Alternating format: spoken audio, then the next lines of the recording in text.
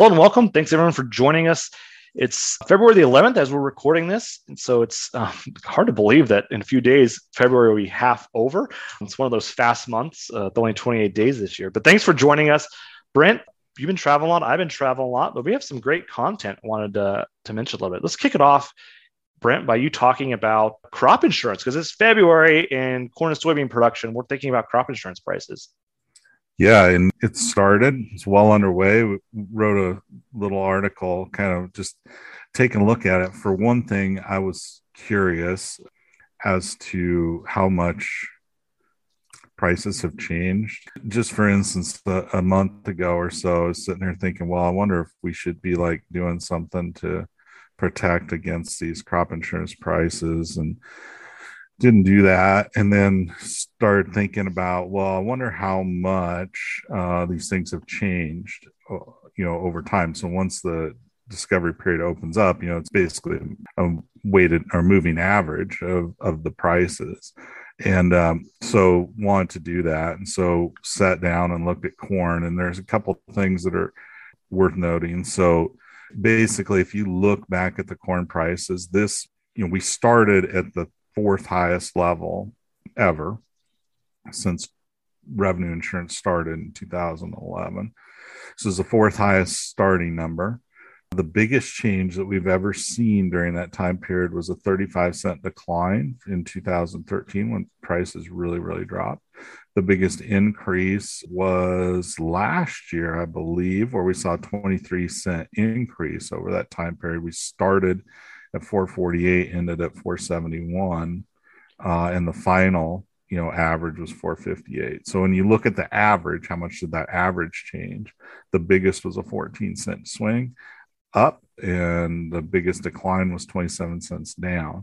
So just to give you a sense, that means that I think it's pretty safe to say these corn prices are going to be amongst the very highest that we've ever seen. And then when you go to soybeans, the same kind of thing comes about. But what we see with soybeans, actually, we started 1382 was the highest soybean price ever for a starting position. As you might expect, soybeans tend to move more. And it's, I always figure like 2.5, or for a rough rule of thumb, time price volatility for soybeans is maybe a little bit, not quite that much. But the biggest increase from start to end was 71 cents on the average. The most it moved up was 37 cents. The most it came down was 50 cents. So if you kind of apply those, we're still looking at a soybean crop insurance price that's going to be among the very highest that we've ever seen, if not the highest. And, we kind of looked at price ratios in there. And the big story in soybeans in the last month has been the rapid increase in the soybean to corn price ratio. So today, when that insurance period started at 2.41, which is well above where it was. So soybeans are getting much more competitive.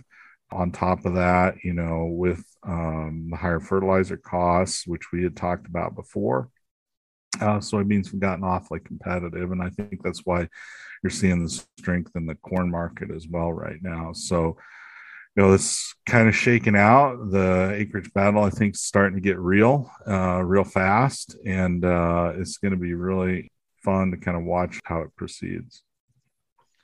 So, Brent, I think it's going to be interesting. There could be a lot of headlines March 1st to say soybean prices at the highest crop insurance level ever.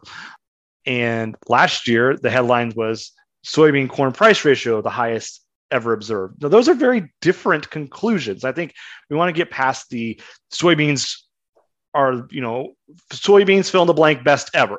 And I think that's where we've been the last 2 years. But these are very, very different. So last year, it was the relative price was better for soybeans. This year, it's the absolute price. And producers make decisions based on budgets and expected returns. And we have to keep that in mind because there'll be a lot of commentary about prices and how this wraps up, because it's setting up the stage for a potentially favorable year for 2020. Oh, absolutely. I mean, I think the budget situation has only gotten better in the last month. And when you look at it again, it just seems to me that things are shaking out similar to last year. And, I don't think this data tells us that the overall acreage outlook has shifted greatly in the last month. It's just both crops are competitive, and we'll just have to wait and see. So, Brent, another thing I want to mention here is the Ag Forecast Network question about the probability of China's purchases of U.S. ag products in 2021 exceeding $35 billion got resolved this week with the latest data dump, $35.9 billion in purchases. It's an absolute record. We previously got, 29 billion is where we almost got last year, but those were the highs back in 2012, 13, a little bit in 2014 period. Of course, during the trade war, we slipped below 15 billion. So a big increase from the record, 25% year over year increase, more than doubling of the trade war conditions. So check your scores. We're going to ask a new question for 2022 because the question for 2022 is, will China keep up this level of pace? A couple of things I want to point out.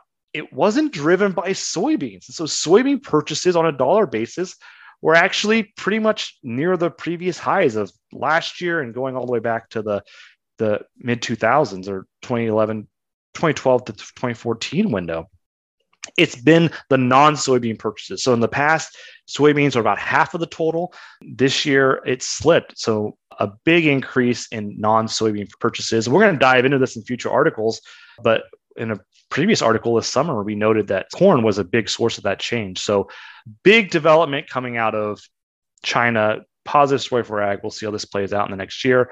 I'll share my score, 50th percentile rank. So I didn't ratchet my forecast up fast enough, I suppose. So a lot of you listeners out there did better than I did on this one. So I was shooting right down the middle of the road. So yeah, and I didn't forecast that question very actively, but I do have some thoughts about it. I've seen a lot of headlines. This is where I think it's worthwhile to step back and think about things. So a lot of the headlines will say, well, we didn't meet the phase one trade targets, and, kind of implying that, it's bad and all these other things. And, the reality is on the ag side, we had a very good year with China, the best year we've ever had. And I think it's important not to let the headlines give you the wrong impression. For agriculture, very good year with China, appears to be headed toward another one. So just keep that in mind and don't get caught up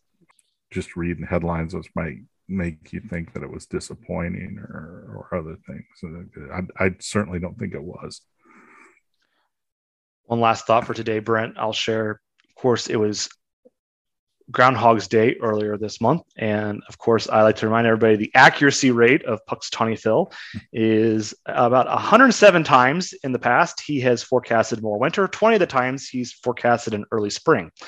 So his bias here is to really forecast more winter, but his accuracy rate is 39%. So for all aspiring weather forecasters, flip a coin. You can be more accurate than the world's most famous rodent. So with that in mind, I encourage you to all remember the base rate. Always remember the base rate, but then also stay curious. We'll catch you all next week. Thanks so much. Thanks.